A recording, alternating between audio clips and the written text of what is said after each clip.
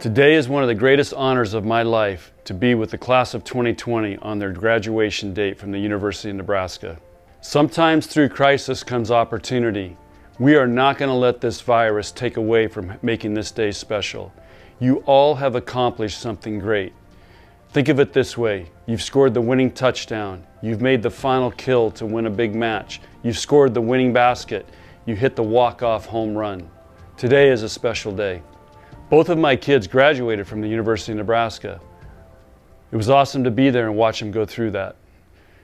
However, the speakers, I don't remember who they were.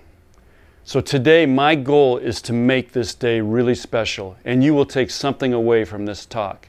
And let me just start by saying how special this day is. The only time I ever saw my dad cry was the day I graduated from college. When the chancellor asked me to speak today, at first I'm like, are you kidding me? You want a volleyball coach to talk at graduation? So then I started thinking about it. Why would the chancellor ask me to talk at graduation? So here are some of the reasons I came up with. Well, the first one is I'm a first-gen graduate. Both my parents were in high school when I was born. The thought of college never even came up until a coach took me aside and said, hey, I think you can go to college and do something great. Maybe it's because we bleed Husker. Maybe it's because both my kids graduated from the University of Nebraska and I paid a lot of tuition. I may be called a coach, but I'm still a teacher. Maybe it's because Nebraska volleyball has a 100% graduation rate. Maybe it's because you as freshmen started your first day in Nebraska in Devaney with the chancellor and all the professors in freshman orientation.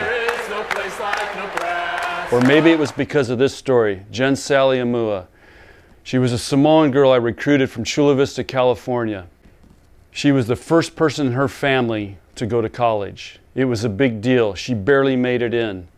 But the story is this: I promised her and her family, there was over about 50 people when I went to visit her. I promised her that I would be at her graduation when she graduated from the University of Nebraska. Well, in 2006, we were playing for the national championship on the same day as the graduation day. And the night before, I became really sick with a stomach flu.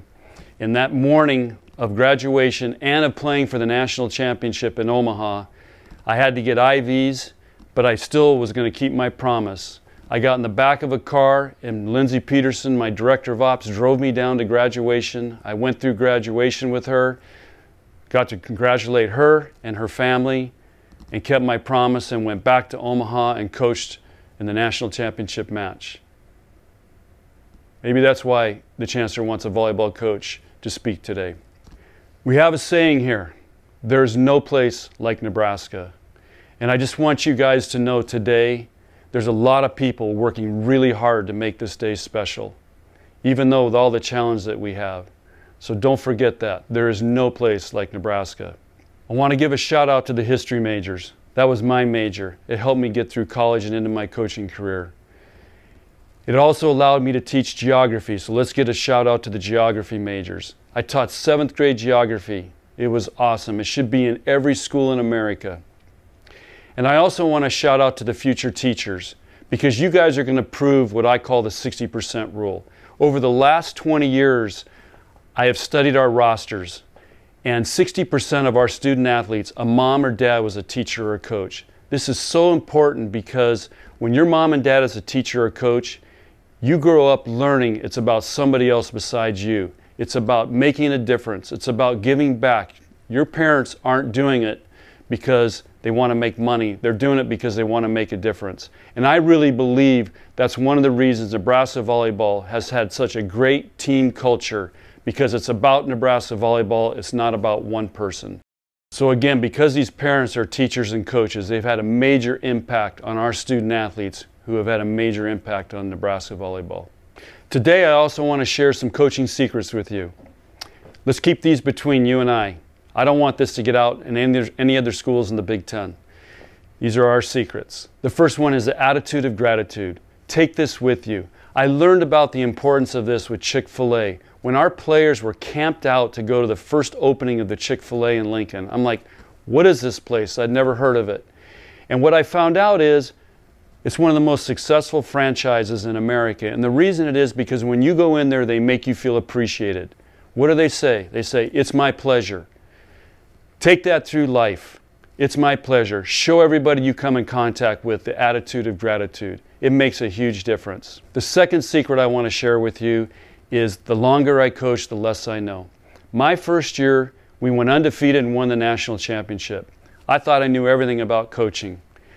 20 years later, I learned more in last year about coaching than I did in the previous 19 because I'm open to learning. It makes it fun. You grow on the journey that you're going through with your team, and it also prevents burnout because I'm always learning and trying to get better. The longer I coach, the less I know. Take that with you. The next secret is a great story I used to tell to my 7th grade boys basketball team, the first team I coached. And it was a story about the greatest civilization, and the leaders of this civilization wanted to pass down generation to generation why they were so successful. So they had the smartest guys write it all down, and they got it down to one sentence. And that one sentence was, "There ain't no free lunch. Nobody's going to give you anything. You're going to go out and have to earn it and work for it. There ain't no free lunch." And the next secret, I've studied the most successful coaches and the successful business people, and they all have one thing in common: a team within a team. They surround themselves with a group of people that are going to help them be the best they can be. These are trusted advisors, people they can rely on and go to and seek counsel. I have a team within my team. I encourage you all to surround yourself with a group of people that can help you be the best you can be. And finally, the last secret I want to share with you today is about trust. And this is a story about Danny Mancuso, where we came up with Dream Like a Champion. And Danny Mancuso was a player on our 2006 team from Omaha, Nebraska. And we were getting ready to play Stanford for the national championship. And we were underdogs. And the night before, we showed him the movie Miracle on Ice about the 1980 hockey team. Because we were underdogs, I knew we were going to have that mindset. So that team beat the Russians, who had never lost. So we showed it to him, and at 2:14 in the morning, I get a text from her. It says, "Coach, dream big, dream like a champion." Not only did she send that text to me, she sent it to the entire team. And at that moment, I knew we were going to win, because if she had that much confidence that she could send out that text, I knew our team was going to be in a great place. We went on the next day to beat Stanford in 4 for the national championship. Dream big, dream like a champion. Every day there's 3 questions I ask myself. The first one is, who needs me today?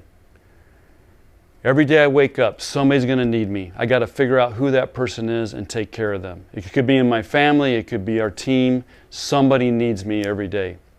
The second question I ask myself, if they were hiring a volleyball coach at Nebraska today, would I be doing a good enough job that they would want to hire me?